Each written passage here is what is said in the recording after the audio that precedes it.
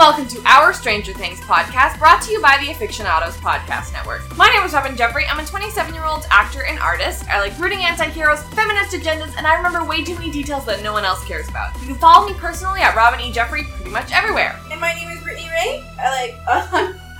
How old are you? I'm a 32-year-old artist. You're a 32-year-old what? I'm a 32-year-old artist! That's my new role. Writer and artist. I like badass moms and long naps. You can find me on Twitter at Britannia, where I can be found attempting to be interesting and talking about my cat and MILFs. Yeah. Sam's like ditto, but my name's Sam. That same thing.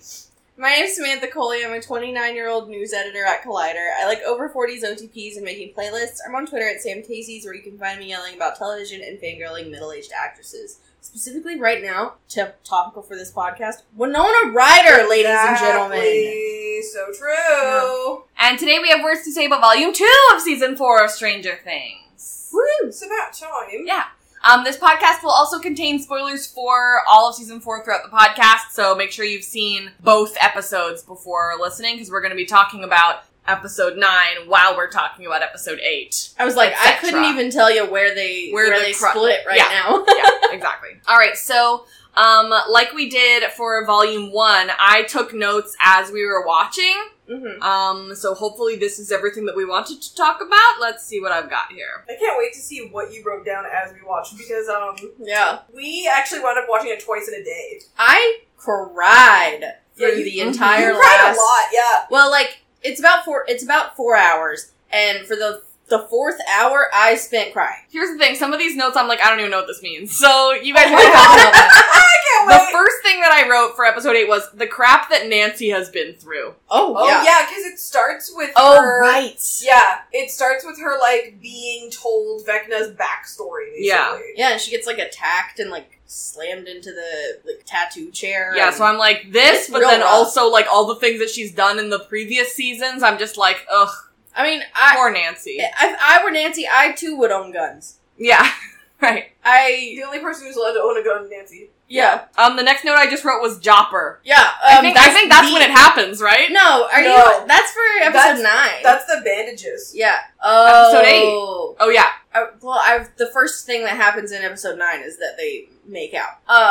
Oh, yeah. So, I was confused by the immediate pace of the note. Mm-hmm. But yeah, no, I can't believe how many fanfic tropes we got. Oh my god! In the space of 2 episodes. It starts with her comfort. It starts with her comfort. It starts with her bandaging his wounds. Yeah, and them talking. That immediately folds into the "I thought I lost you" trope. What did we ever do to deserve this? Yes, so I think we'll talk about Jopper a little bit more when the big stuff happens.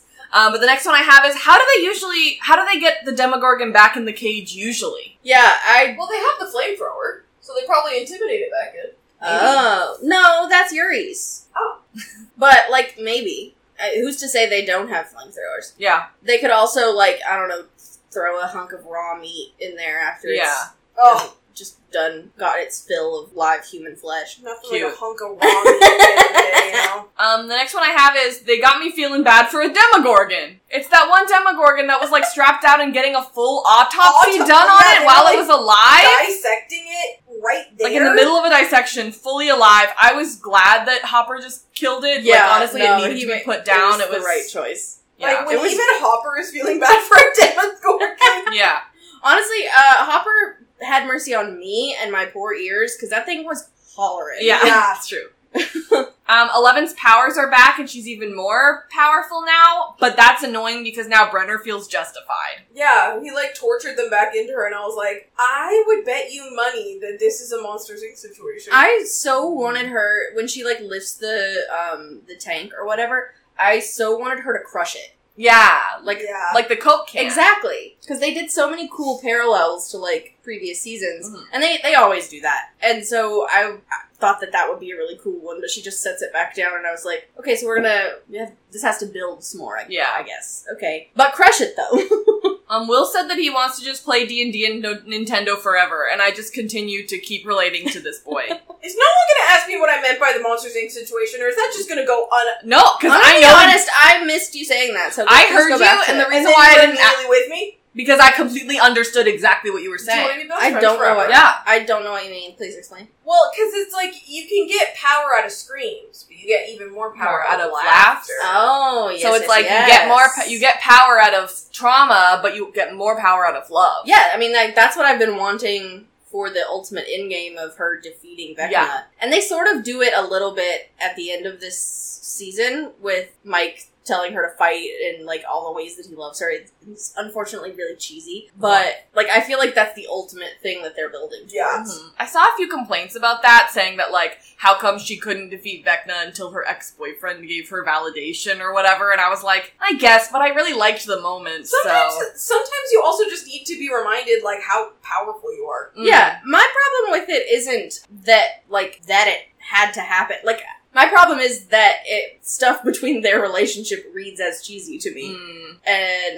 But I love that 11 is reminded of all the people who love her. Yeah. And that gives her the strength to fight. Mm-hmm. I don't think that takes anything away from But her you being could- strong. You could totally argue that 11 demonstrated even stronger powers when she decided to bring Max back to life. Right. Honestly, yeah. So it's like, yeah, Mike had a hand in helping her, like, defeat Vecna, but I'm like, but it's literally, like, her love for Max. I'm also just, like, super over the concept of the hero needing to be, like, singularly strong all the time and, like, carry the entire burden on their own back. Because, like, sure, it's cheesy that it's Mike, but, like, 11 shouldn't have to defeat him all by herself. Exactly. You know what I mean? Yeah. Like, that's too much pressure to put on a child. Mm-hmm. I like that perspective a lot, actually. Yeah, because then my next thing is like, well, no one else can help her because she's the only one with powers, but then this is a fictional show and you could write another person with powers so that she wouldn't need help.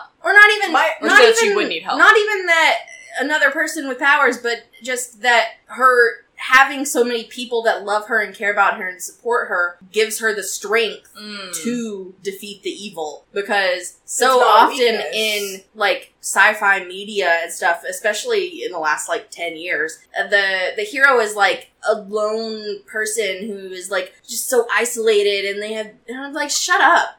The people win these kinds of fights because of the love and support of the people who surround them. You can say Marvel, it's okay. I could say Marvel, I could say Harry Potter, I could say The 100. Like, people don't win just because they're the chosen one, you know? The grimdark storytelling is, it's in its over era. Yeah. Also, we slid past it, but I did want to mention, I thought it was dope that they sort of riffed off of Alien 3 in Russia with all the Demogorgons and the tanks. Because who's in Alien 3? Winona Ryder is an alien. Yeah. Well, she's in Alien... Is that Alien 3? It's Resurrection. She's in Alien. She's in one of them. Yeah. One of those aliens, I think. Yeah. One of them alien guys. Okay, I'm excited to talk about this. Too bad. So is Daily. Daily said, Mom, I want to talk about Stranger Things. Let's go. The Mike and Will conversation. Yes. Oh my god, my heart. I fully cried. There were, like, once we got to, like, sorry, you guys. But we're gonna... I'm not sorry. It's a treat to get to hear a little puppy have a nice time. I want to say that, like, for the last, 45 minutes, obviously I was bawling my eyes out, like, the entire time. But you definitely cried here, and I was I was absolutely crying here. And the second time I watched it, I cried because, you know, and I know that everyone's talking about Will being gay, and that's definitely the thing that they're going with or whatever, but, like, we talked a lot about last season about how, like, ace-coded he is. Oh, yeah. And a lot of the things he was saying were, like, very relevant to that, I felt. Yeah. Yeah. I mean, I think you can take both interpretations from it still. And, like, I just thought that Noah did such a good job in that scene. And everyone's like, I do wish that the Duffers and the cast would just say, like, in interviews and stuff that Will is gay. Mm-hmm. Yeah, you don't have to say it on the show, but exactly. Say it somewhere, my god. I wish they would say it, just in person. But in the show, I feel like they're doing a very, very good job with portraying that experience. Mm-hmm. Because Will grew up in a small town, and it's 1986. And his dad used to call him slurs. Exactly. Yeah. Like, he's not gonna just say, hey, by the way, guys, I'm into boys. Mm-hmm. Like, he's terrified. Yeah. Even though the people that are around him, like Jonathan and Joyce and, like, all of his friends, would love and support him no matter what. Mm-hmm. And I love that. And I love the way that they folded in Jonathan perceiving that conversation, like, while it's happening, and, like, the angles that they used to film it through the rearview mirror. Yeah. And then just, like, having Will hide his feelings from Mike. It was a lot of cool camera angles to portray the different perspectives and the double meanings of that scene. I thought it was really cool. Like, the things that Will was saying, like, really resonated with me, but, like, the thing that really made me cry was seeing him, like, turn his face and then just start sobbing silently, because, like, who hasn't done that in a car, you know? Oh, like, it was definitely relatable. The other part of it that I really liked was that, while we were watching it, I was having such a visceral reaction. One, because, like, you know, the double talk is really hard. But then I was really glad that it was happening, and then I was just so angry. Because he's in love with Mike! Yeah. I know, I'm like, Will, baby, you could do better! Exactly! No, it makes total sense, though, that it would be Mike. It makes total sense, because, like, you know, everything. But also, Mike treats Will like crap. And and Mike's such a dumbass. He's just like, thanks, Will, and doesn't That's understand really nice of anything. you, buddy! Like, he knows. Like, that's the thing, like, previous Mike knew. I don't know if Mike knew. No, previous Mike says, you don't like girls. Yeah. Previous Mike heard, apparently, that but Will's he doesn't portrait... know that it's him. No, I know, but Will's portrait, apparently, I think it was written in a letter or something, someone pointed this out on Twitter or Tumblr, said that, he was making the painting for somebody that he likes. And then he learns that the painting's for him. Oh my God, Mike is stupid. Mike is stupid, that's what I'm saying. Yeah. Mike, you're a dumbass. You, like, put it all together, bro. But like, oh. Yeah, I just feel bad for Will. I'm like, oh, honey, you could do better. But I'm glad that he's like, I really, really liked the stuff they did with him and Jonathan. Yeah. I have hit my limit with Mike. Jonathan is my friend now. Wow, we never thought we'd see the day. Jonathan becoming a stoner and then not being with Nancy. And I was like, I love you. It was so good. He was great this season. I don't know if it excuses what he did, like, when we first met him in season 1. Yes, in season 1. But to be fair, a lot of the crap that Steve did then is yeah, sort of Steve the also same level sucked of in season shitty. 1. Everyone has grown. I'm just gonna say blank slate for both of them. Yeah. You know? Yeah. Shout out Jonathan. And, like, I go back and I never get tired of rewatching Stranger Things, and I'm actively rewatching it, even though I just rewatched it before season 4, volume 2 came back. And going back and looking at, like, tiny baby Mike, I'm like, what happened to you? Yeah. That's my boy! He was so sweet. That's my son! Yeah. Like, he just wanted to save everyone, and, like, you know, Elle was really interesting to him, and he's like this 11-year-old boy, and you look at him and you're like, well, of course you're interested in this girl with superpowers. Yeah. Yeah. And then he just becomes insufferable. Yeah. And, like, it starts in season 2 when he's, like, shitty to Max, and then it just gets worse. Yeah. What I have noticed, though, to the fandom's credit, and I can't give all fandoms, and even this fandom, every credit in the world, but I have noticed that even though the whole fandom seems to be united about hating Mike, I haven't really seen any hate towards Finn. Oh, yeah. Which is The really kid's nice. so talented. You can't hate a child for accurately portraying a douchebag on screen. Yeah. May I introduce you to the kid who played Anakin Skywalker? Do you remember that? No. The They internet... bullied that kid out of acting. I am so sick of What was his grown name? adults on the internet bullying children. I just said that, and I, like, then immediately remembered people have bullied Millie since season 1. Yeah. And I'm like, great. There's this weird thing where people, like, make jokes that Millie's homophobic, and I'm like, what's wrong with you? Well, they just She's little. They treat her horribly, and I'm like, she just turned 18. You guys are horrible. Like, It's not, and they think it's really funny, and I'm like, yeah. your idea of humor is extremely underdeveloped. Yeah. I'd rather look at a picture of a frog. Brenner was looking for one the entire time, like the whole show, which was pretty cool. Yeah, I think that I like the way that they wove in this backstory, and every single time I want to beat the shit out of this man. I am so filled with rage at And they Brenner, didn't explain how he survived? No. No. Okay. I need to rewatch season 1, but I don't think we see his body. No, I guess not. I just don't know how we all agreed that he was dead after that, you know? Like, it feels like it was a complete, like, everybody agreed. Because in season 2, during The Lost Sister, they say that he's alive. Right. But everyone was just like, okay, guys. I think it's also, Sure, like, buddy. a complete willingness to believe something that you want to believe. Yeah. Which is, that guy's dead, right? Nancy mentions her whole family but Ted. Like, Nancy is like, Yeah. well, what about my mom and Holly Mike and Mike? And she doesn't mention Ted, which I thought It's because no one would miss Ted. No, he's and not. I'm in the let Ted die category. Yeah. Like, Don't feel there's a very limited list of named characters on this show that I would be okay with dying, and Ted's one of them. I don't want those children to lose a father, but They don't have a father. they don't really have one anyway. It's They fine. have a body in an armchair. Right. And they got a milk Who complains mom, so, about like, the TV? That's their not a mom body, that's a clearly does mannequin. all the parenting. All he does is complain. Like, Karen, exactly, you're right. She does all the parenting. Yeah. Like, he even, assumes that they're part of the, cult at the end of the... Because he doesn't know his own family. And I'm like, bro, and then Karen has to tell him our children aren't murderers. Yeah. Ted's an idiot. That guy sucks. I wish the season had more Karen. This is an anti-Ted account. Yeah. We said that we really liked that Elle is still spying, but for good now. Yeah.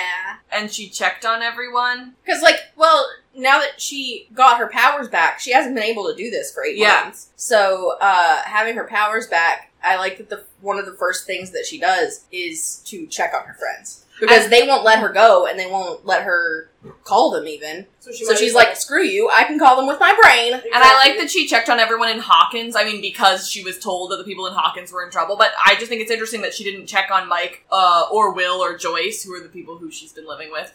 She checked on the people in Hawkins. She could probably, she doesn't know that anything has assumed changed that they're for them. fine She in assumes they're at California. home and in Alaska. My next note is, once again, I hate Yuri. Yeah. I think we can all agree. We can all agree, Yuri sucks. I do not forgive him because he was able to help us get a helicopter. Nothing you did made you feel. I don't forgive him, and I don't find him funny. I do find it attractive when Hopper threatens him. Yeah. Well, yeah. Every joke that he made, I was like, I hate this. I'm uncomfortable. Mm-hmm. Sex jokes, sometimes they're funny, but when you make them over and over again, and when you're a gross man who's making jokes about women, I don't like it. He's just Russian and it's not Yuri, funny. but more gross. I thought it was funny that Yuri and Dmitri were basically Russian Murray and Hopper. And Yeah. just, slightly not as good versions Yeah. of the two. Yeah. Okay, I wrote The Mask from season 2. Oh! Oh, yeah, the Michael Myers mask. Yeah, that was good. That was a fantastic callback. I loved that. Spectacular. And Yeah. there were, multiple Mike Myers references this season, which I thought was Yeah. really cool. You're killing me. It's Michael Myers. If you're saying Mike Myers, I'm Talking picturing about Myers. I'm picturing Shrek. I'm picturing Canadian icon Mike Myers. That's fair. That's fair. You got me. But I liked it because there was the grave, and then the way that Vecna dies, quote unquote, later is very the end of Halloween. It's so Halloween. Yeah. Oh, my next note was, thanks for finally standing up, Owens. Because I Oh, think at this yeah. point it's finally when he's just like, no, we're done. Like, she can go. Yeah. I don't have a lot of complaints about this season because I don't care to analyze it to death. I really prefer to enjoy this show. Yeah. But one of the few complaints I have is what the hell Owen's motivation is here Yeah. at all. Yeah, I I sort of get him wanting to make sure she gets her powers back, and there isn't a lot of time spent with him, and I get why, because he's a tertiary character at best. But with such long episodes, you'd think, I'm in agreement with you. I just I wish to believe that he tried other avenues in order to help her get her powers back that we didn't see. Right. But, there's no time to waste on that. Mm-hmm. You know what I mean? I know, a lot of people were like, I always skip when the Russia storyline is on because it's boring. That's not true. For me, it's the 11 stuff. I'm just like, okay. Why would you skip the Russia stuff? Exactly. Grow up! Just because, the least amount of characters I care about are in the 11 storyline, Yeah. And so I'm just like, alright. They're 11's been separated from the main plot line again. What a shocking revelation. I like the stuff with 11 in the flashbacks and Yeah. her exploring that, but I just want to beat the shit out of Brenner, and Yeah. I'm disappointed in Owens for, making this turn. Mhm. And then the whole, government chasing her, I'm like, you just got here, and I don't like you, Yeah. so... The government plotline, you want to talk about a waste of time. The government plotline, what the hell was that? It was Yeah. it was just so that they she could blow up a helicopter. All of that extra time. And good for her. That was blowing dope. up a helicopter was sick. All of that extra time should have been devoted to Joyce learning self-defense and then kicking ass. Yeah. Yes. Take the government time, give it to Joyce. Give Joyce the black belt. One of the things that Brittany said was that she doesn't have a whole lot of complaints about this season. I don't either. I think that it's a little bit too horror for me, but that's also a me problem. Yeah, I love the horror bits. Yeah. But one thing that I did notice is that I feel like this season sort of lost, like, the humor that sort of made this show such like a kind of like a comedy, you know? And I wish that there had been more funny, silly moments. I think that our opinion of that is particularly colored by the last 2 episodes, though. Because, sure. Looking back at it, there's a lot of humor in the Jonathan and Argyle stuff in the first half, and like Nancy and Steve and Robin in the first half. And that's why I always love the first episode of the season. And Eddie's hilarious in the first half. Argyle? Yeah. Like, so I feel like that is colored by the last 2 episodes. That's fair. Which are very heavy, though. Yeah. So, that's fair. That's a good point. Presumptuous. The bring back of Presumptuous. This is where I started crying. Yeah. And looking back on it, watching it again, I'm just like, I'm very sad! Yeah, Lucas and Max just flirting in the backseat of the RV, it just was so good, and I love their relationship so much. I think when you look at I don't really, like, actively ship the kids very much, but Lucas and Max, I think, is a adolescent romance done, like, super, super well. Yeah. Because it's very innocent and very sweet and very, just, like, they love each other. Yeah. Mm-hmm. And the way that they portray it is very well done, and Sadie and Caleb both do a really, really good job. It's very mature. Yeah. Mm-hmm. You know, like, where people were talking about, like, how if Stranger Things, this is, like, a viral tweet that I saw today, but it was like, if it ends with a Malevolent wedding, I will kill someone. And I was like, wedding? Everyone in the, like, replies was like, oh my god, imagine, like, you know, marrying someone that you've known since you were a child. And I was like, I do not see that for them. But I could see that for Max and Lucas. I could see it for Max and Lucas, absolutely. Because they're just way more mature. Yeah. I could absolutely see it for Max and Lucas. And it's the way that their relationship is played, like, with a maturity that isn't, like, fraught with unnecessary angst, the way that Mike and Eleven's is fraught with unnecessary angst. Yeah. I also think that Mike and Eleven, like, Mike sort of sees her with these, like, sort of glasses on, you know, that he has ever since they were as soon as she walked into his life. And they really only had, like, that one summer before season 3 to sort of, like, actually spend time together. And then she moved away again, you know? So it's like, I'm not sure exactly how much they really know each other. And that's what we saw in the first half of the season, you know, was, you know, all we do is write letters. Yeah. And that's even a better version of myself that I'm putting forward. Exactly. You know, like, do you ever really actually see in hers actually me? Yeah. Okay, so at, like, War World or whatever, War World? Yeah, Robin and Vicky. I have no thoughts on this.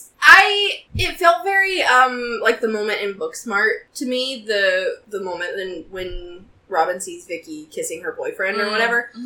Also love that they dressed her like Molly Ringwald. It's fine. I like that it has a happy ending. I'm ready to see where it goes. Yeah, I don't have super strong feelings about Vicky, just because she's had maybe 3 total minutes of screen time in a 13-hour season. Yeah. But I don't know, I like Robin, and I like seeing Robin happy and being gay, so... The thing that I wrote down was, what did that look mean? Because, like, she like, kisses her boyfriend, and then she sees Robin, and then as Robin walks away, she, like, gives her, like, a look or whatever, and I was like, yeah, well, like, at the time, we're meant to think Vicky knows, but doesn't reciprocate her feelings. Right. But later, we learn Vicky knows and does reciprocate her feelings. So. Okay, next. Jason sees Nancy and gets all up in her business. Jason, my guy, take a step back. Jason takes several steps back. I just think that I like the way that Jason was brutally dead at the end of the season, but I would have also supported Nancy just shooting the absolute hell out of him. Yeah. Because what a piece of garbage human. He's terrible to Lucas, he's terrible to Eddie, he's terrible to Nancy. Like, just screw off. This is not a note to us because I think we have the correct opinions, but I did see something on Tumblr that I thought was interesting, and it was a quote from Caleb, kind of talking a little bit about Jason and Billy and the difference between Jason and Billy and how, like, Caleb doesn't believe that Jason was a bad person, just believed that he had beliefs and, like, truly just wanted to be the hero and went a little too far in that, whereas Billy was racist and hated Lucas because he was black. And so I can see that. And so something that was pointed out, like, in the notes of that was that, like, people are still putting Billy on a pedestal when, like, and, like, hating Jason, when, like, even Caleb has pointed out the fact that Billy was a worse person than Jason. Yeah. If the people who thirst after Billy, I'm like, if it's about the aesthetics, sure, whatever. It's a guy in a mullet, he's got a nice face. But, like, the Billy apologists, Yeah. I'm like, what is wrong with y'all? That man was very racist. Stop it. I don't know, I still think the way that they wrote him going after Lucas felt racist. Definitely. I also think that. And, like, the way that they, The like, other guy went after pinned Erica. at the end was really shitty. Yeah. But those two guys are, like, toast now, so... Who cares? So they're not our problem anymore. So I had this thought that didn't end up panning out, but I thought was really cool. That Argyle had said, like, we're looking for something called Nina, and she must be, like, a small woman behind a tree or whatever. And so I was like, I am certain that Eleven's gonna come wandering out, and he's gonna be like, you guys, I found a small woman behind a tree. She must be Nina, and have them all walk over, and it was gonna be 11. And I thought that would have been really funny. You're correct, that Like, would've he been funny. had, didn't happen he that way, had that's met okay. her, though. Oh yeah, he had. Yeah. Yeah, that's true. Never mind. But she's bald now, so It's you really might not like, have who is recognized that? her from far away. You'd be like, And they is could that have Nina? They could have sold that too. Yeah. My next note was I hate Brenner. We can move on from that. We all agree. Hey, good note. And then I was like, I was worried that they were going to kill Owens, because we knew that there were going to be 5 deaths in Volume 2, and there hadn't been one yet. Yeah. And it really seems like they were potentially going to kill Owens, which I was going to be sad about. So I'm glad that they killed Brenner instead, because I hate him. So happy that Elle is standing up to Brenner. Yeah, I really liked that scene because, I wanted to beat this man up. He just has so many, like, classic abuser tendencies.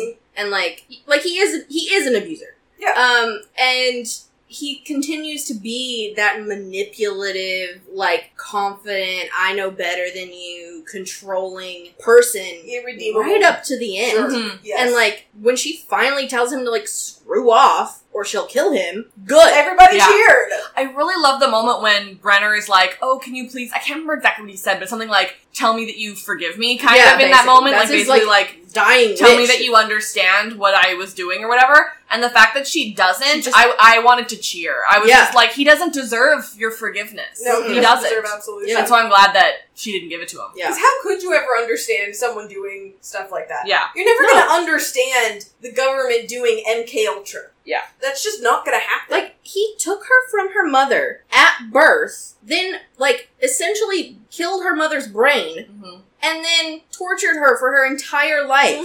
And then... And a bunch of other kids. The second that she was free, he got her back and started doing it again. Like, no screw you. Exactly. Eddie and Dustin, I'm crying. I'm sad and I'm crying. Thank you. And then in that same scene, which is them, like, sort of preparing to do whatever they're doing, scene, the Sinclairs. I love that we get to see, I always love when we get to see Lucas and Erica together, because we see Nancy and Mike together so infrequently, and I love those moments, especially, I think, at the end of season 2, when, like, they come together and they just, like, have a conversation, because they're siblings and they grew up together. Yeah. And so I love seeing Erica and Lucas working together like that. And, like, there are a lot of little moments, all the sibling moments, I think you can tell, especially in those scenes, that this show was primarily written by a pair of brothers. Because those sibling moments feel super real. Yeah. Like, I'm rewatching season 1, and Mike and Nancy, like, kicking each other under the table to, like, shut up about the things that they're both hiding. That's something you would do with your sibling. Like, Especially Erica, use their secret as a weapon. Exactly. Of course. And Erica telling Lucas that his spear isn't tied correctly, and then, like, taking it for him. They're all very, like, lived-in sibling moments, and every one of them is good. Yeah, I agree. It's, like, so much better than, like, all those ones that are like, oh, hey, big bro! Exactly. And you're like, what? If I'm walking into a room to address my sister, I'm always saying, what's up, fucker? Like, at no point have I ever called my sister, hey sis! Hey, Not sis, once. It's Christmas! So this is a joke note that I made. I don't actually feel this way, but like, oh no. The amounts that 11 is being, like, tortured here, I wrote down, can we go back to 11 being bullied at high school? No, like, that kind of makes sense, Like, though. I obviously don't want that, but I'm also like, I would rather... anything's better than what's happening here. Yeah, it was really brutal. Yeah. we go back to 11 being bullied. Like, I remember you saying that as we were watching, and I was like, can she just have a nap? Yeah. Yeah. Brenner, like, drugs 11, and now I'm like, and I was like, are you stupid? Like, your weapon is incapacitated now. Yeah, are you dumb? The Like, you man's can't... really not good at his job! Now she can't fight the people who are coming after you. And, like, this dweeb really thinks that he can, like, carry this 15-year-old girl and, like, get away on foot from the U.S. government, who he also works for, and therefore knows the, like, firepower that they have. This old man, yeah. And then he can haul an unconscious 15-year-old girl Yeah. across an open desert. Yeah, and then from he a gets, helicopter. and You're then he an gets, idiot. and then he gets shot in the leg, and he's just like, well, I can still make it. I can keep going. Yeah. Stupid. Oh, my next one is, like, the government, like, goes to Owens, and Owens, like, makes good points as to why they should, like, let 11 be saved and all these things. Mm-hmm. And then they say no, and I just, like, get so mad. I was so mad about that. I like, Again, though, that they just useless left him there, because, thank God he's not dead. I like that guy. I like Owens. You know, he makes mistakes, but, like, so did everybody in season 1, you know? Like... Yeah. You're right. Mike and Elle's reunion, cute. Will and Elle's reunion, Oh, so much better. Will and Elle's reunion is so good. Like, their little voices are so soft and, like, They're just- siblings. They're Siblings. babies. And also, you exactly, know, they are siblings. and you also know that Millie and Noah are best friends, Mhm. also. And, like, Will tries to, like, get the collar off of her. Mm-hmm. Like, it's just sweet little details like that. Yeah. That reunion is chef's Yeah, kiss. and I think I saw it on Tumblr or something, but it was like a compilation of all of the hugs that Will gives throughout the season, and he just looks like he gives the best hugs. Yeah. Yeah. They look really, really nice and comforting. And then Mike has the audacity to just give him like a weird side hug, and I'm just like, do better. Please. Sorry, I have a hard time feeling bad for Brenner. I don't feel bad for Oopsies. Brenner. I don't feel bad. Sorry. For Brenner, yeah. And then my last note for episode 8 was just that death number 1 of volume 2 was Brenner. Yep. Yeah. Oh, sorry. Everybody Darn. cheered. Yeah. And then, I really liked that they used the trailer version of Separate Worlds, Separate Ways at the end of this episode, and, like, the way that they timed, like, certain beats in the episode with it were really cool. I am just always going to be a stan of the music on Stranger Things. Mm-hmm. Cool. Before we go to episode 9, I'm just going to talk to you about Patreon real quick. It's a service in which you can donate to some of your favorite creators. Our Patreon is patreon.com/theAFICTIONADOS. If you join at the $1 tier, you get early access to every podcast. This is the last one for a little bit, but starting in 2023, we're going to be putting out our season 4 thoughts, and that will come out a whole week in advance. So you're definitely going to want to join. $2 is our Discord server. $5 is 10% off where I sell stuff, where Brittany sells stuff, and where Casey, our Lost co-host, sells stuff. So 10% off on all of those places. And the $10 level is our Patreon-only podcast, Okay Love You Hi, where we talk for about 45 minutes every 2 weeks about whatever we feel like. So hope you check it out. If you can't do that, recommend this to a friend. I bet a lot of people are looking for people talking about Stranger Things right now. So, if you have a friend that is similar to that, feel free to recommend us. That's free. And we really appreciate it. I'm currently designing Stranger Things pins. Yeah. So if you're at the $5 level, you get 10% off on that. Yeah. Mm-hmm. Yeah. And our patrons genuinely do use their discount codes, and if they don't, I'm like, please, You this have is what you're here for. Use your code. Every time Casey makes an order, I'm like, but did you use your code? Yeah. Hello? Yeah. All right. Episode 9, the long Hell one. yeah! The long one. Basically a movie. Yeah, My first note was that how much I hate Yuri. I still hate Yuri. He's so awful. Okay. Here we go. You know who stops Stranger Things episode 9 at 2 minutes and 59 seconds? People who like boobies. Yeah. The first thing I had was just, I think that it's honestly amazing that they had, like, all, like, those sexy shots of Winona taking off her pants and stuff. She's old! I can't believe they did that! Like, TV shows don't freaking do that! No, they don't. Yeah, That's like, amazing! I'm so used to shipping, like, the 40s OTP. It's in my bio. Yeah. And rarely do we get as good a content as we got for Jopper. I am so blessed, so grateful, so moved. Never gonna take anything for granted. Yeah. Unfollow me now. This is gonna be all I talk about for the rest of time. That's not a joke. That's all I've been thinking about. When I saw her starting to take off her pants, I was like, who is that? Assuming it was like some... Like, you had like I changed was like, scenes. yeah, who is this? What's going on? And then it was friggin' Winona! Yeah. We watched during the day on the day that it came out and not like right at midnight. Mm-hmm. So people had been watching already. Yeah. And I foolishly, awake before everyone else, opened Twitter on my phone, and the very first thing I see is Winona Ryder's boobs. And I don't regret that whatsoever. Honestly, the worst part was that you had to wait through all of That I had to wait, I had to wait several hours after that to see the scene in context. Mm-hmm. And it also did not disappoint. Yeah. The only thing that I have written down about it is just, I'm so excited because I've been waiting for Jopper forever. Because I was trying to watch it instead of type about it, so... we have a lot of feelings about it, and it's pretty much burned into my memory. Okay, go on. The Jopper kiss is the backbone of my mental health. The Jopper kiss is so good, both of them. Yeah. Because there are two now. Thank you, David Winona. And, I just also really love, like, they do this, like, little undressing scene, but they're also, like, very timid and sweet at first, and, like, sort of, like, peeking through the bookshelves to, like, see each other. And then Joyce sees Hopper, and he's covered in scars. Yeah. And, like, she just goes over there, like, heartbroken that she couldn't protect him from this. Classic Joyce, that she was just, like, immediately barges into something, like, hang on now! Yeah, she's like, well, I'm dressed, I'm going over there. Exactly! And she's just, like, I thought that their, like, little awkward flirting was just, like, so sweet. It was good. And, so, like, there's not an official, like, I love you, or whatever in these episodes or anything, but there is a subtextual I love you, because Absolutely. she, for sure, like, flat out tells him, he's like, I shouldn't have had you do this, I shouldn't have asked you to do this, it's so dangerous. And she's like, I made this choice, and I would do it again 1,000 times because I love you. Yeah. Like, Hello. that's what she's saying. Yeah. And Which it's is so what good. you said last, when we talked about Volume 1. Yeah. Oh, I Your love brain. Dan Genius. Yeah. And then, the kiss is so good. I love that they have so much awkward build up to it because, like, they've been pining, basically, for years. It's a good slow burn. It's good. Yeah, it's so a good. really good slow burn. And then the kiss is amazing and, like, exactly what you want from a slow burn first kiss to just, like, you've been waiting so long, and then it just all pours out, and it's just, like, feral.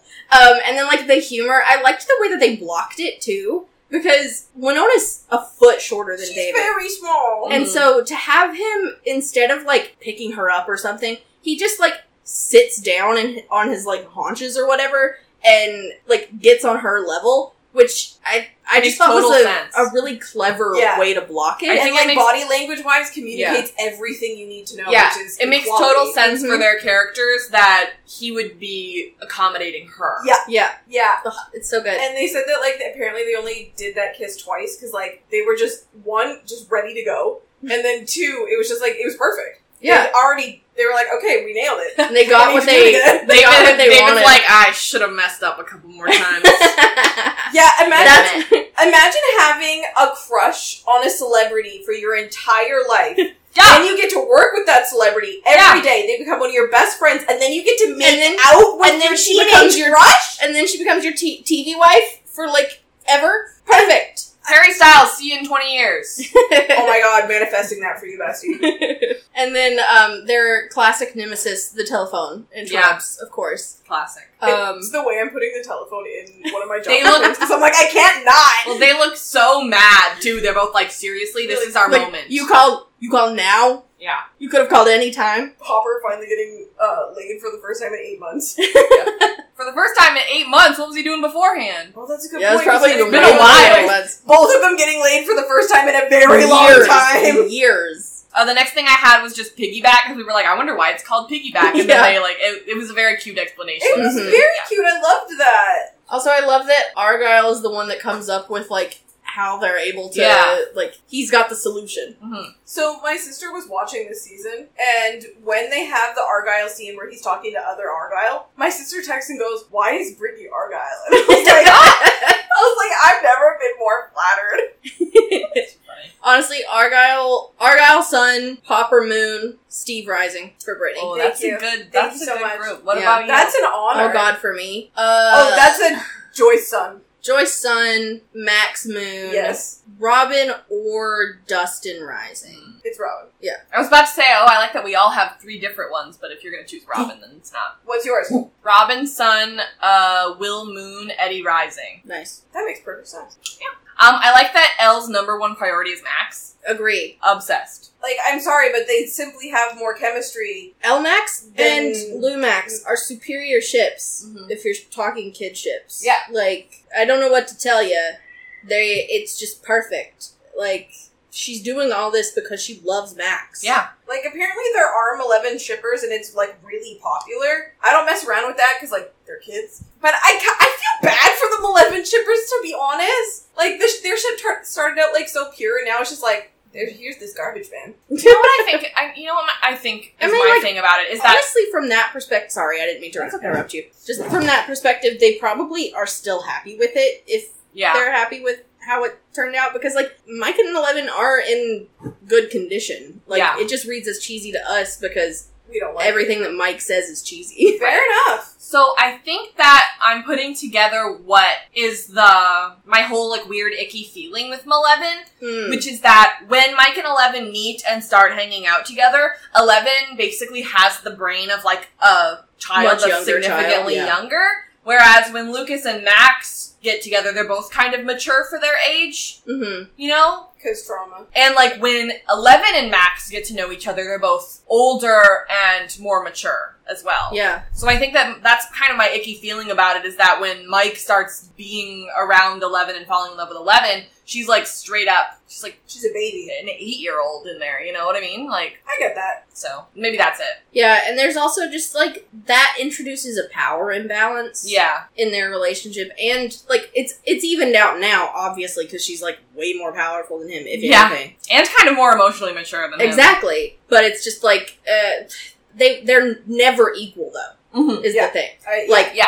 She started down here and then, like, lapped him. Yeah. and I So- think, like, if you wanted to be charitable, you could attribute a lot of Mike's ineptness to Ted? being raised by Ted. Because Sure. while Karen does her best, like, she can't do it all. And, like, Mhm. she obviously spends a lot of time balancing Nancy's emotional needs and Mike, because Mike went through a trauma when they were really young with Yeah. Will. I don't think he ever developed those skills to be able to, like, tell the people around him how much he loves them. In elaborating on that, I saw someone after the whole From Mike thing happened Mhm. point out that both Nancy and Mike have a really hard time talking about their feelings or saying I love you, and it's probably because Ted doesn't tell Karen that he loves her. Yeah, they don't Like, hear it from their They parents. don't see their parents portray those kind of deep emotions because they probably don't love each other. Yeah. Yeah, and that's really sad. Yeah.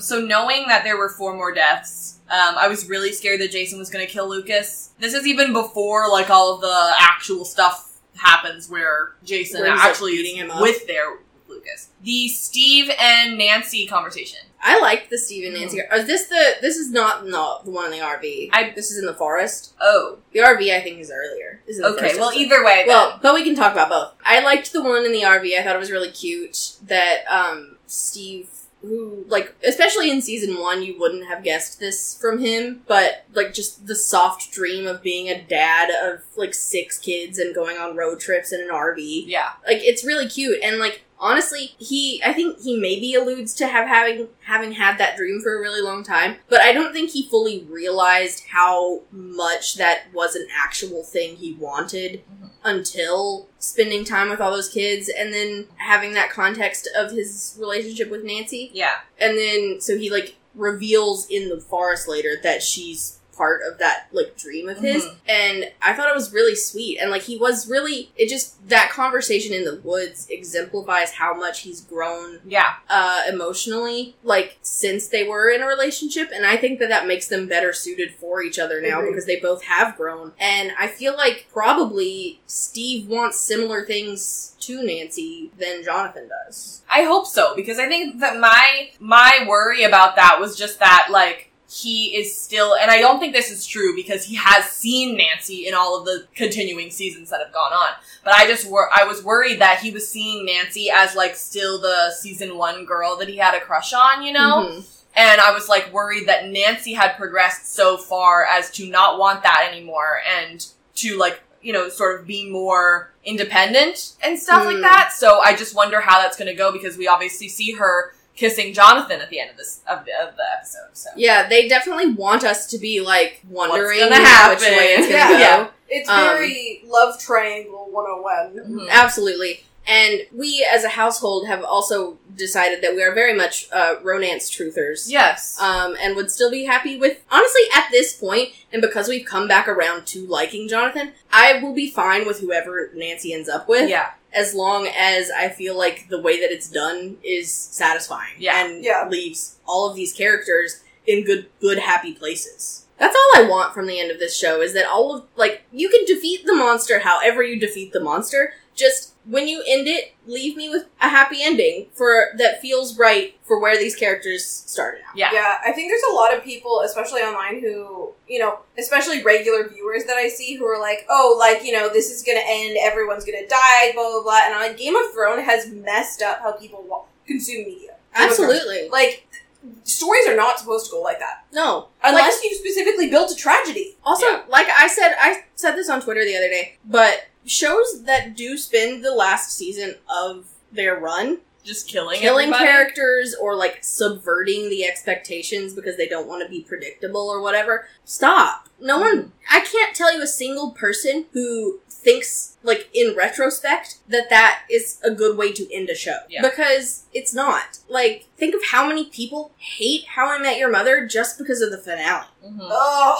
Like, that's why I won't watch How I Met Your Father. Yeah, like, there's people who watched these shows when they were happening and watched the writers pull the rug out from under them at the last minute just to, like, flex on them, do something different. People tell people not to watch those shows anymore. Yeah. So, yeah, I have a feeling that the Duffer Bros, like, talk so much about how they want to stick the landing and, like, have a satisfying end for the characters. So I... Put your money where your mouth is. I'm, like, very, very hopeful and optimistic that it will end well. Me too. Yeah. Lucas asks Max if she'll go to a movie with him, and she says yes, so that means that they will, and that Max will be okay, because Mike asked Eleven to the snowball, and she was finally able to go, even though she, like, kind of died, and then, Chopper was supposed to go to Enzo's, and then he kind of died, but then he came back, and they're able to date now. And they kissed, and there was a man named Enzo there. 3 is a pattern. Yeah, they have to go to their movie date. It's gonna happen. It doesn't matter what Friday it is. It's perfect. But it's... And, like, I love that the show, like, references past things like that and uses them not in a way that feels like they're, like, just recycling material, but it's in a way that feels like... It's a wink. It's a nice, like, self-referential thing that isn't overbearing and it doesn't have any negative effect on the story. It's like the way that the show purposefully puts Joyce and Hopper in matching outfits every single season. Yeah. They're like, they know that we know and that we enjoy it, so they'll do it again. Yeah. It's Easter eggs. Exactly. Mike can't say I love you again, which is a parallel to season 3 when he couldn't say I love you in the, in that little, like, convenience store. Where he was like... Well, and he also can't say it in the letters. Mike, yeah. Yeah. And it's all because they need to build it up to him saying he loves her 17 ways from Sunday or whatever. Right. Jonathan is at best Jonathan when he's being a big brother, which is the things that we liked about Jonathan in season 1. Yeah.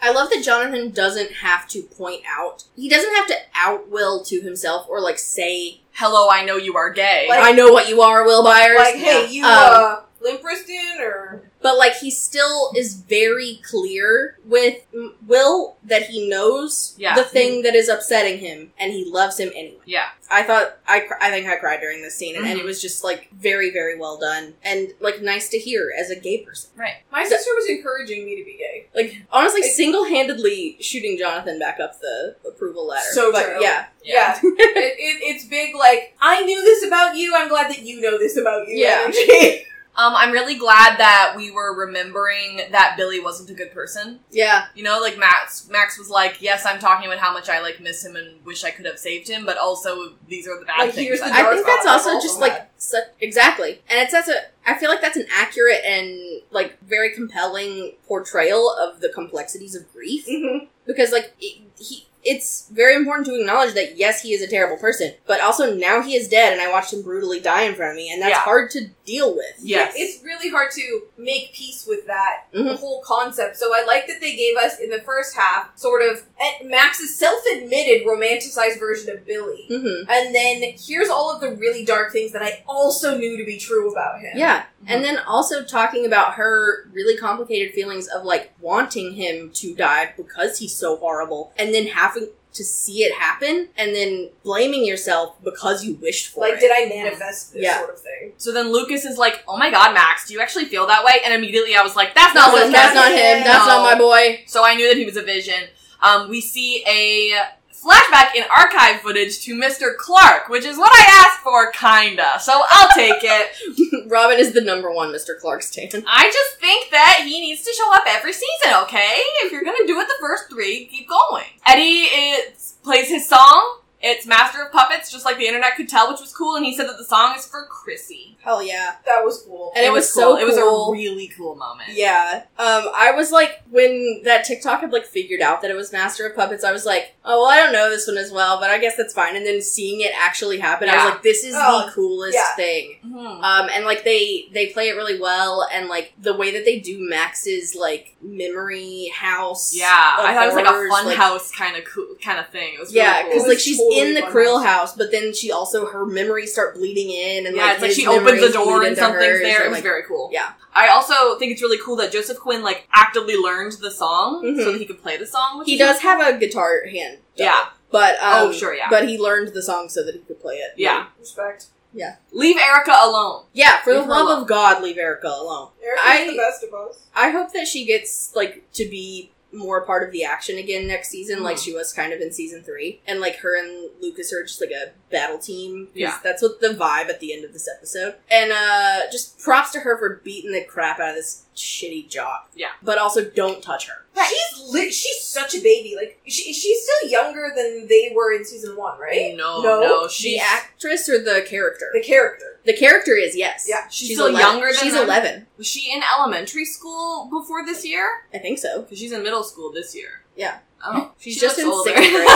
Yeah, I mean, they all do. I mean, They all Priya do. has Much aged older. since Yeah. the season 1 and 2, but Yeah, well, good for her then, for doing all this stuff. Yeah. All the science demogorgons escaped. Yikes. Yeah. And Joyce is looking at CCTV footage just like in season 2. So it's another throwback to season 2. And then we immediately throw to another throwback of season 2, which is that Max is in the snowball. Yes. It's really cool. The choice of the snowball is really interesting because, like, I mean, I guess that's where she first kissed Lucas. Yeah, that's where she. Or, they have their first kiss, and I think it's the most like iconic sort of location she can hide in, because like there are like scenes that happen, but they're not gonna give them a like physical room that she can build in her mind and hide in. You know what I mean? I wish, and I know that you can't do a combat in here, but like if they could have done it in like the bus from season 2, I think that would have been a really good choice. Or like even that the junkyard, weird girl, or the mall, like or the mall. But like the mall would also be like traumatic for her too. Yes. So yeah, they also couldn't do it at the mall because that mall has now been demolished. Right. Well, and that's true. And also, like, scary things happened in both the mall and the junkyard, and, like, the snowball was something that was positive. Yeah, and, like, we, the audience, saw the looming threat at the end of that season, but, like, none of the kids did. They just had a good night. Yeah. I thought it was funny that Max was just kind of, like, stuck in the snowball for a while. Like, she was just kind of, like, sitting alone, like, Dustin was just, like, not sure what happens next, but... I mean, but, like, I guess that was kind of, like, more of her goal, though. Yeah. Was to just hang out, stay away. Yeah. This Lucas and Jason fight scene is a lot right now. Yeah. Just in general. Which we kind of already talked about. Like, can we, like, stop, in season 5, nobody comes after Lucas. Like, Lucas just gets to be a cool hero person, and there's no grown man attacking him. No more racially charged storylines. Thanks. Please. Like, honestly, Lucas is probably my favorite, like, tied with Will, of the boys. And, protect him. Yeah. My next one was just Eddie with a bunch of question marks. I think that's when he, like, cut the rope. Oh, yeah. Like, Dustin goes up and he's like, I need to save my tiny friend. Yeah.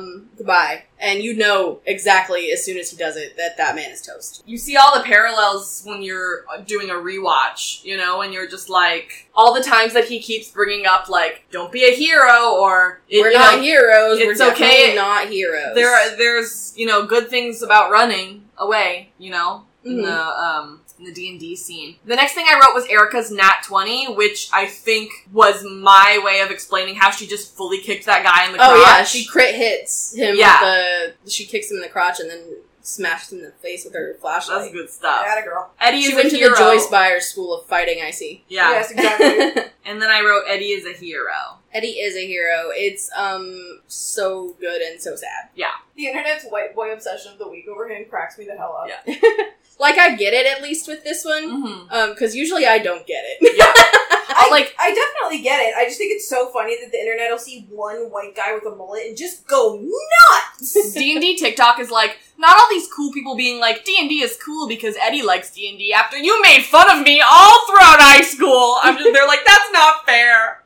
11 can't fight Vecna, and Vecna says that it's her fault that he's like this. And then we get Vecna's origin. I'm like, you know what, bestie? I think the fault lies in the guy who decided to turn himself into a spider monster. Yeah. Yeah. The way that she's, like, trying to, like, reason with him, and he's just like, no. And I'm just like, okay, then we'll blow your head up. Exactly. Yeah. I have the most important question. Do you guys think that Vecna poops? Oh my god, what an absolutely amazing question! Like, what does he eat? I've never hated a question. Yeah, Well, like, the thing is, this was the moment where he was, like, looking at 11 or whatever, we saw, like, a full body thing, and, like, his butt is right there, and I'm just like, He got a crack! you got a butthole? Like, what happens here? No, okay, because this is a genuine, like, you were logistical a human question, person. Because when he tells his backstory, he says that he's, like, wandering the upside down for, like, ages and ages, and I'm like, did you not drink? Did you not eat? Like, what were you when you went through? Like, how are you rotting and still alive? Right. I'm gonna say something horrible. Does Vecna poop? In response to your question, yes. Thank you. Yes.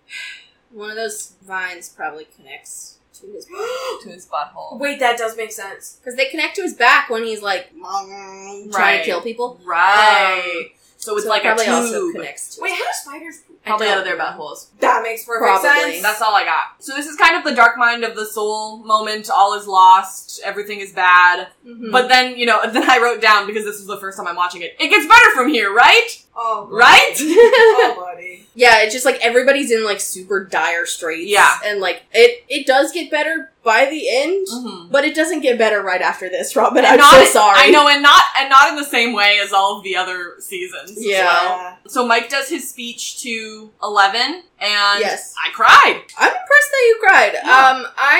I don't remember crying, but I wrote down I cried. So thought that it was good, but I also thought that it was I don't know, I had mixed feelings about it because it was too focused on Mike, and I wanted it to be more like everybody surrounding 11 and like her drawing from her memories of everyone and not just like the fact that Mike said I love you. Yeah. And I also am like retroactively mad at this scene because I saw someone point out the way that that Mike says, I feel like my life started the day that I met you. Yeah. When Will is standing right next to him, and that is the same day that Will went missing. Yeah. And I'm like, Mike, stop talking! You hear the things that you say. Yeah,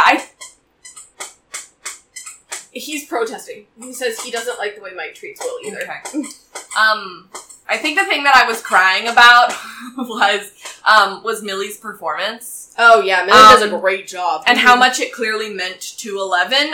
Like, you know, having heard about how much she's like, you never say I love you to me, and like how much it must mean to her. My next note was fix Max's bones right now. Yeah, Oh. I was fully just like, okay, Max is just gonna fall and it's gonna be fine. And then they start snapping her bones, and I'm like, you can't go back from this. I was so upset. Yeah. I was like, they'll just set her bones, right? I'm pretty sure out loud when we were watching it, I yelled no. Yeah, because I was like, okay, her bones are broken. Listen, I in my brain I was like, we can't go back from this. I don't know what we're gonna do. As soon as we see her, like, jaw break, which we didn't, but my brain is like, if we see her jaw break, it's over. Yeah, my thing was the eyes. I was like, if her eyes go, like, pulled in, like they do when then she's victims, other victims, then she's gone. And I was like, please no, please no, please no. That's my child. Yeah. And I love her. So then Hopper has his idea, and Joyce said, I've seen this film before, and I did not like the ending.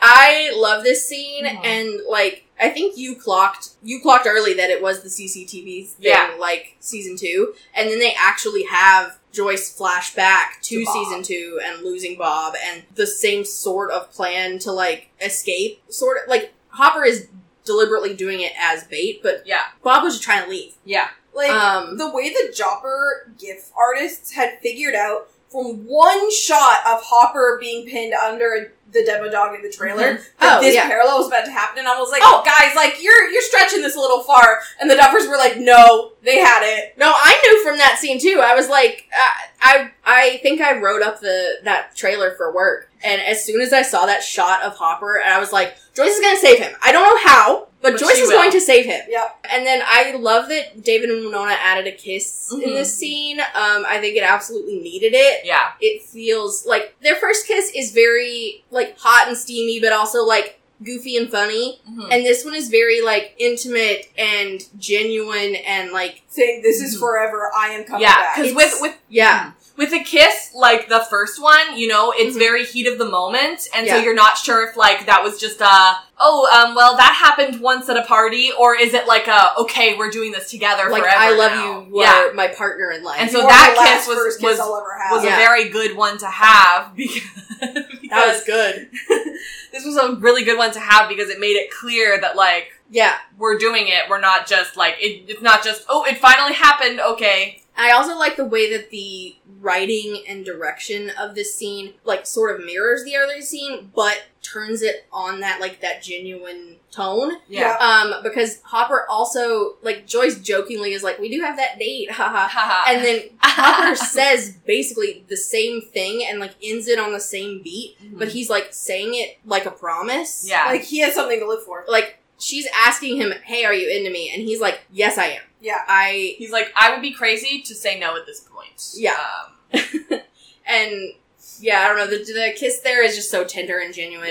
Yeah, I appreciate that David and Winona, as people who have partners, know naturally where kisses would go. Yes. Because sometimes actors, you're waiting for a kiss that they don't do, and it's because the writing didn't think to put it there. Yeah. And you're like, but that's where a kiss would go. That's where a hug would go. If these people were really partners and romantically involved, there would be more intimacy than you see on screen with a lot of television. Absolutely. Brittany and I watch a lot of, like, sci-fi action, horror, like, franchises and things. And in action and sci-fi shows, couples will part ways during a battle or during, like, extreme action and duress and, like, life-risking activities, and they won't kiss. Like Claire and Owen in Jurassic World Dominion, when he's about to shoot her out of, like, an ejection seat. And she's the only one who's going. He's about to crash, and he doesn't kiss her. Like, people who are in relationships and have,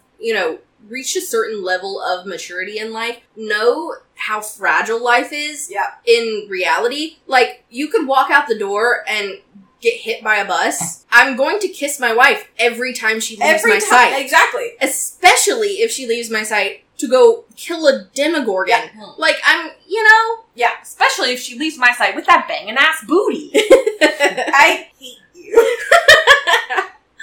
That was cute, I like that. Yeah. And, like, I'm just gonna go ahead and talk about should I talk about the scene where she saves him now, or you have that later in your because, like, it's intercut with, like, 6 other things. I think you're good. That the only other things I really had was that, like, I really like how Murray kind of, like, saves everyone. I mean, I did not see that coming, though. I love that, 'cause I was worried that Murray was going to be one of the deaths. Yep. Like, a lot of people thought that Murray was going to be one of the deaths. And then I just have Hopper and the sword, which I do want to talk about. But you go ahead and talk about yours. I love that, so, like, a lot of this finale stuff that we're, like, getting to now does happen, like, intercut a lot. Yeah. And there's a part where Vecna's, like, showing Hopper, like, being attacked by the Demogorgon. But then, like, intercut a few minutes later is Joyce seeing the, like, electrocution rod thing. And so as soon as you see her see it, you know what's going to happen. Yep. And so, like, she shows up and she zaps the thing. And also the hug right after is so good. Because, like, he fully thought, damn, I am gonna die. I broke my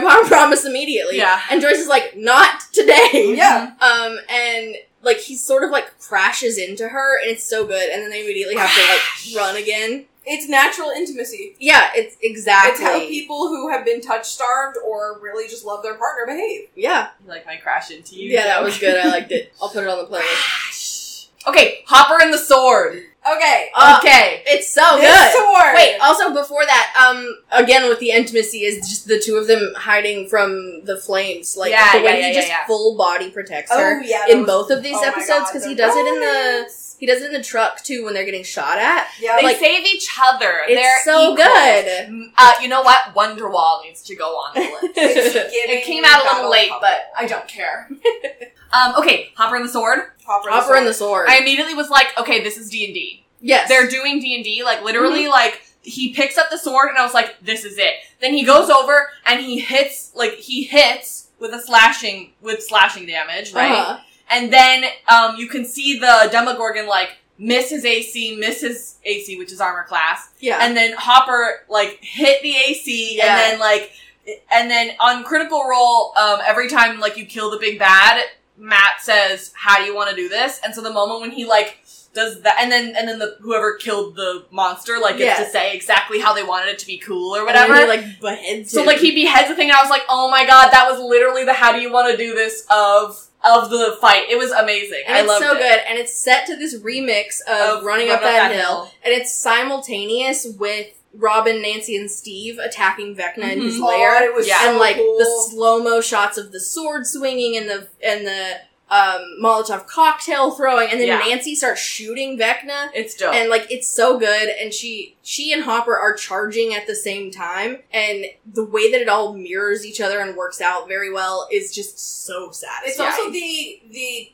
equality of the stakes of the storyline, because every element that the adults take out weakens Vecna. Yeah. And I appreciate that the adults, unlike every CW show I've ever watched, actually matter in the story. Yeah, and they, like, do get to help. And, like, Hopper saying earlier in the season, maybe I can still help 11. He is actively helping 11 from, like, in these episodes. Yeah. Exactly. And this is all just also still intercut with, like, Lucas holding Max. Yeah. So the stakes are very high and your heart is pounding and, like, you're, like, terrified you're going to lose something while also watching your heroes, like, win something. And it's a lot of complex emotions all at once. I did also want to note that I had to do research on this sword in order to work on a pin. And it's the actual screen-used sword from Conan the Barbarian. Yes. With Arnold Schwarzenegger. And it is a very cool sword. Yeah. It's, like, got skulls on it and, like, all of these, like, really intricate, like, armor, like, plating and stuff. It's a super cool sword, and David knew what it was and, like, posted about it on Instagram, and I was like, good. And it's kind of dope to reference something like that would have been something that these kids could have seen. Yeah. Like, that movie came out in 1982. Right. Yeah. Yeah. So death number 2 was Vecna. It's interesting because 2 out of 5... what was nice is that 3 out of 5 of the deaths were, like, villains, so I don't care. Yeah. But 2 out of 5 of them kind of weren't even really deaths. You know? Because, like, we know that Vecna isn't actually alive, and then it turns out that Max lives as well. Yeah. Well, and I'm honestly glad Max lives. Like, I would have been really sad. Yeah.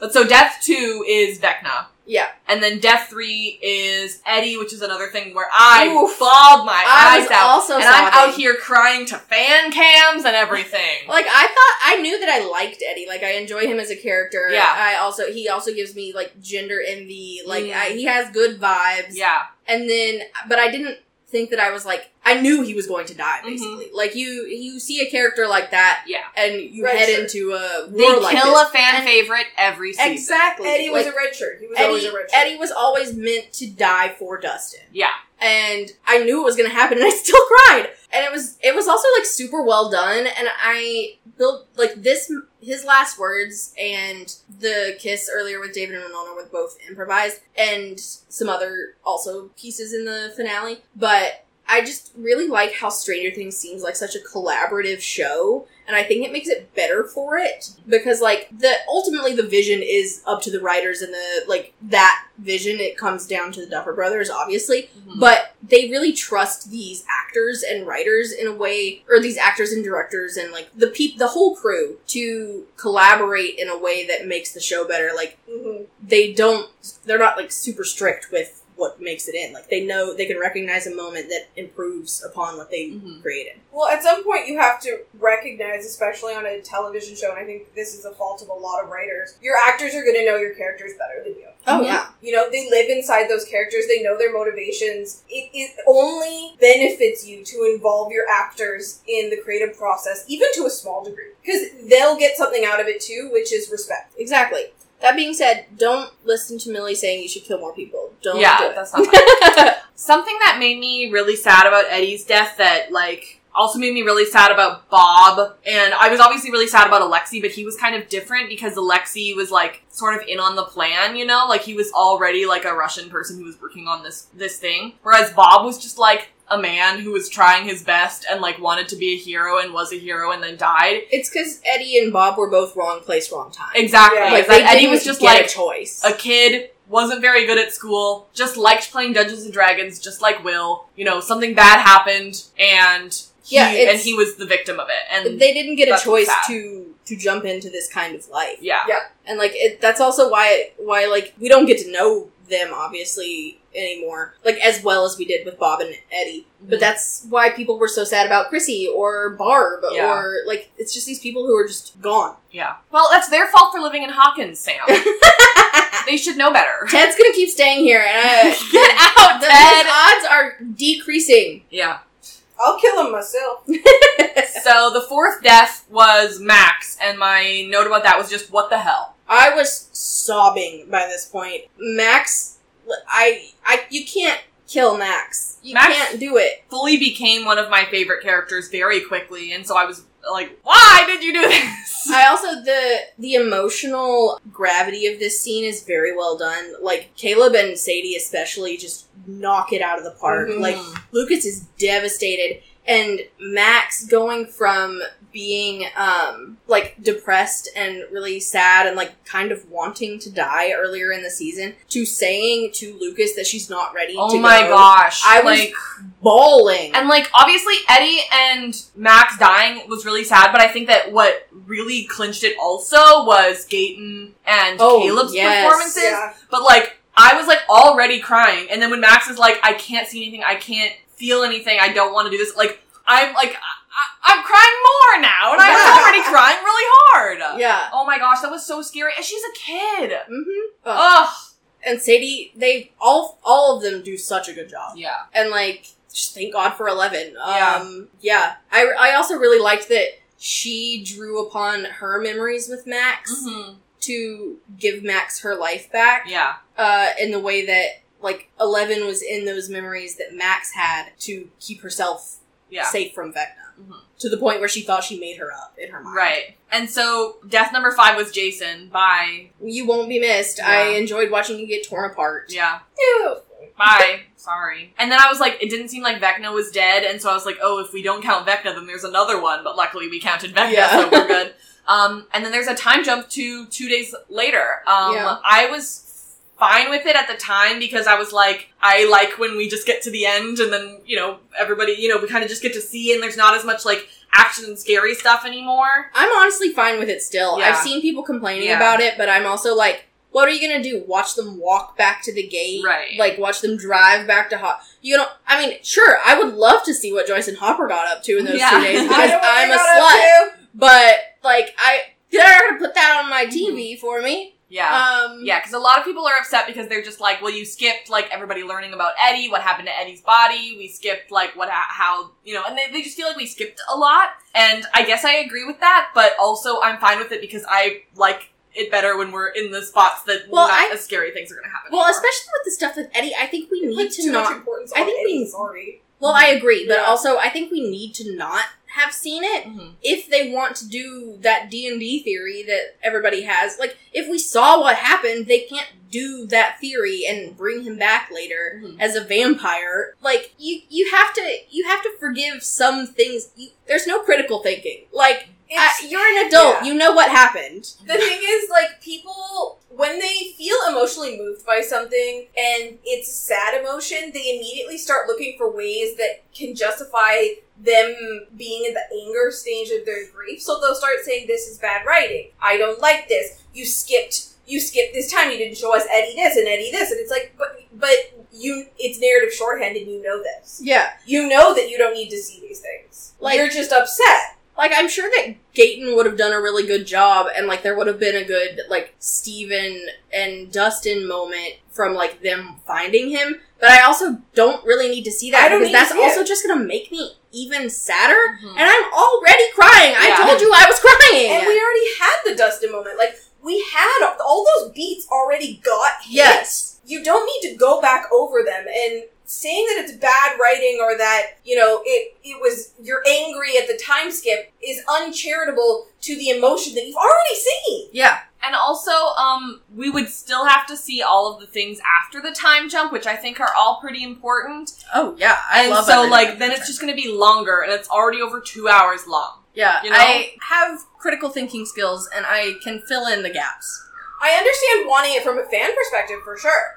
I want to see every goddamn minute of things that happen. But from a critical thinking perspective, in terms of a viewing perspective, as a regular audience member, I don't need any of that. That's what fanfiction is for. Exactly. That's what fanfiction is for. That's exactly it. So we see everybody sort of, like, start coming back and, the creepy vision of, like, all of the people, like, leaving Hawkins as the Surfer Boy Pizza van is coming in. And we get Mike and his mom back together. And, I love Karen! Will and 11 and Dustin get to hug. And Nancy and Jonathan. Yeah, I love how much is going on in this reunion scene and, like, how well it's all done. And I also like that Finn has grown so much that in season 1, he came up to Kara's, like, waist. Yeah. And now he's, like, a head taller than her. Yeah. So, like, that little details like that, and, like, Steve's, like, really subtle reaction, and, like, also really mature reaction to Nancy talking to Jonathan. And, like, Nancy and Jonathan, like, they're dating in real life, correct? Yes. For, like, 4 years. Like, I haven't really seen it in, like, previous seasons of the show, but Natalia's face really, like, lit up during this last scene. They've been alone. They haven't been exactly. together. And, like, you can tell that they, like, missed being in scenes together. And so I think that lends itself really well to the scene. And I love that somebody hugged Will! Yeah. Like, oh my god, finally. And, like, I hope that Will gets to, like, hang out more with, like, Dustin and 11 next season. And Lucas and just, like, anybody but Mike. Yeah. Yeah. ABM, anybody but Mike. So we learn that Max is alive and in the hospital, and, we put up their little picture, and then we sort of, like, see how she's alive and how 11 had done that or whatever, and she, like, goes into the upside down, or what do we call that, the inside out, and, like, she can't find Max in there, and so I was worried that Max is, like, straight up just not in there, and they're keeping her body alive just for her to be alive and for her to be dead later. I don't think they would do that. I think that would be bad writing, and I think they know that. I don't think that they can bring her back. I don't think that they can not bring her back, at least in some capacity. Yeah. 11 has to train up to that. Exactly. And it's also, like, they also can't immediately reveal that everything is fine. Yeah, they're like, have a big running hug and everything, and she's like, thank you for saving me, 11! Because, like, this season does end narratively different than the previous seasons. Yeah. Where it does end and everything is, like, kind of bad. Okay to a point in the previous seasons, but, like, yeah, exactly, like, at the end of this season, things are still bad. Like, they've won the battle, but they still have to fight the war. And the entire town is, like, destroyed, basically. Yeah. So, like, they can't deliver on that follow-through with Max until next season, because then it's not going to be satisfying. You just immediately get satisfied again. No, you have to work for it. Yeah. And it's probably going to be really cool. Like, that Vecna's, like, got her trapped in some mind palace, and she helps kill. yeah. Help kill him. With, you can tell her brain is somewhere special right now. I hope she's not stuck in there for too long, though. Give Max powers. Give Max powers. So we move to the school where they're doing all of the charity work. Mm-hmm. And Robin brings up all of their stuff and is talking to the person behind the desk. Is anybody else picking up vibes between Robin and this Melissa person? Yes. Yeah, Robin being the main person who talks, even though it's Mike's stuff or whatever and stuff, and then she's looks at her special, and I was like, oh, okay, so we're just gonna have Robin and Melissa date a new person. and then we see Vicky again, and I'm like, oh, okay, well, that's fine too, I guess. I I'm still gonna be a romance truther because she spent the whole season with Nancy. And so we see Robin and Vicky, and Steve's ship is thriving, and he seems very thrilled about it. It's very good. He's a proud mother watching his young baby lesbian blossom. Steve is just listen, my thing didn't work out, but at least yours is, and that's nice. Okay, so then Dustin sees Eddie's uncle and has to talk to his uncle. I just think Gaten is so talented. Gaten is so good. The tears in his eyes, the tremor in his voice.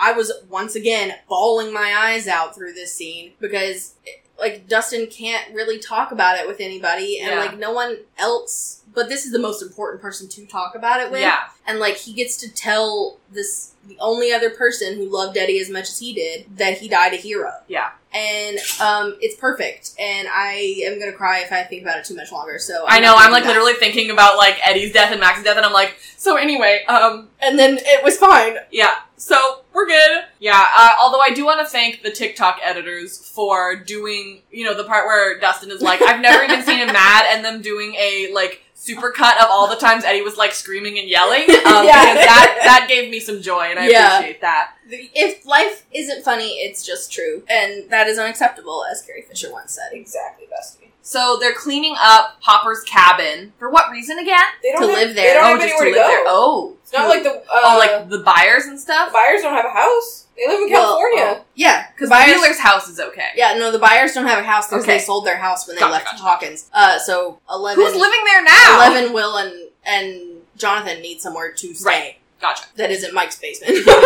Again. Jancy breakup, but then they don't. Yeah, they don't break up, but it does leave that window of Nancy gets to decide what she wants. Remind me, because Jonathan wasn't honest about the college thing, right? No, he was not. Gotcha. Then 11 keeps the door open 3 inches, which we called before we even knew that Hopper was showing up. We were hoping. Mm-hmm. And that's such a cool detail that she leaves it open here, and it directly mirrors that house in season 3. Mm-hmm. But then I was rewatching 102 last night when she's in the house with Mike, and she's too scared to shut the door.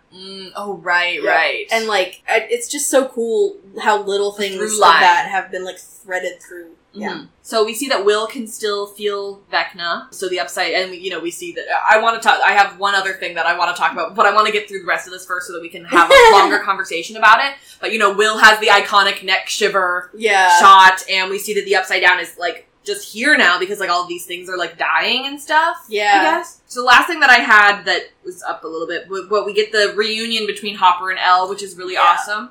Which, we've been waiting on, and I think Millie does a really awesome job again, as always. Yeah, Millie does great. David does great. I love the, emotion to it, and, the bitchin' callback was really good. Yeah. Pissed off about the fat jokes thing. Yes. Someone be nice to Hop about his weight was my last one. Yeah.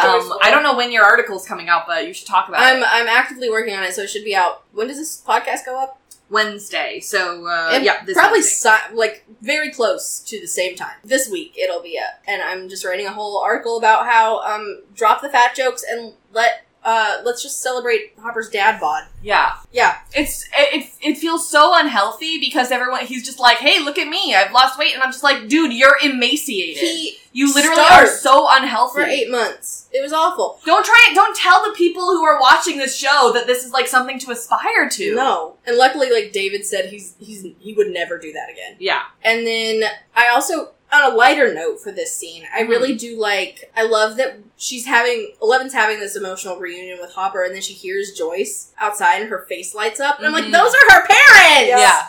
And, raise them together! The little joke about Joyce going to her conference, that was really cute. Yeah. I love it. Byers Hopper family I will protect them with my life. Thank you. I love Max so much. I love Eddie so much. But if we had lost one of the buyers, even Jonathan, I would have been so upset because that would absolutely upend their whole lives. Their it would be awful. Yeah. Yeah. And then I love the, like, everybody marching out and watching the, like, ash from the upside down, like, spill out. And I like the hill scene with, like, 11 walking up to, like, face it. And because, like, she's the chosen one, but she still has her support system around her. Yes. And then everyone has a role to play. And they're all interestingly paired off along the hill, because, like, there's Nancy and Jonathan, and then there's Mike and Will, and, like, and then Joyce and Hopper have this really cute handhold moment, and, like, it's a really, despite the dire circumstances, it's a very satisfying ending. And, like, the Duffer Brothers said they drew upon the end of Empire Strikes Back with, like, the heroes have suffered a blow, but they're all united still and they have a plan to defeat the bad guy. Or that they are full of determination to defeat the bad guy. And I just thought it was really, despite everything not being, like, A-okay like it has been in previous finales, I still felt good about the ending. Agreed. Yeah. It felt like a good ending to what I assume is just a 2-part sort of set of seasons. Well, yeah, like, I feel like... Yeah, it was very Empire. You know, it's setting up the next one, but we're like, okay, this chapter is closed, but the book's not done. Like, the first 3 chapters are, like, solid installments of themselves, and then you get that 4th and 5th, like you said, and those are more of a unit with each other than the previous have been. Jason Rothenberg found Quaking. Yeah. And one. No! What a terrible note to end this podcast on. Yeah. The only thing I wanted to say about season 5 is that they have said that they're, like, kind of just really jumping in, and I'm really hoping that there is at least a little bit of domesticity beforehand, because that's always my favorite part of the season. I think even if they jump right into the action, they'll still weave those moments of domesticity and, like, humanity and, like, relationship moments into the story. Yeah.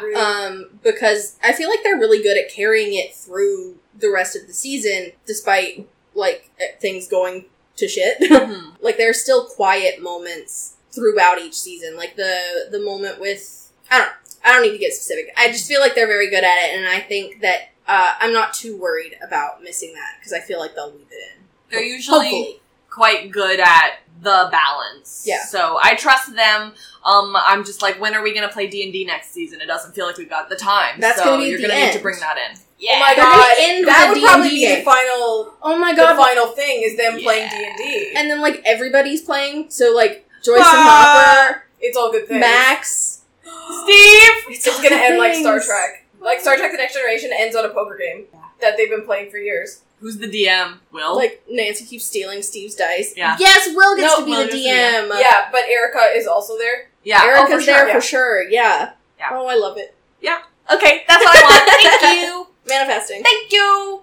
Alright, thank you for listening to this episode. Our music is Terminal by Good News Tunes. And if you feel so inclined, we'd love for you to review this podcast wherever you're listening to, or just tell a friend. That'd be great. If you're a fan of The 100, we talk about that show too. We did seasons 4 to 7 as they were airing, and we're doing seasons 1 to 3 to go back to the good old days and get her done. If you're a fan of Riverdale, we have covered seasons 1 to 5. We have an episode for every single episode of Riverdale, and season 6 is almost over, so you're going to want to catch up before the final season.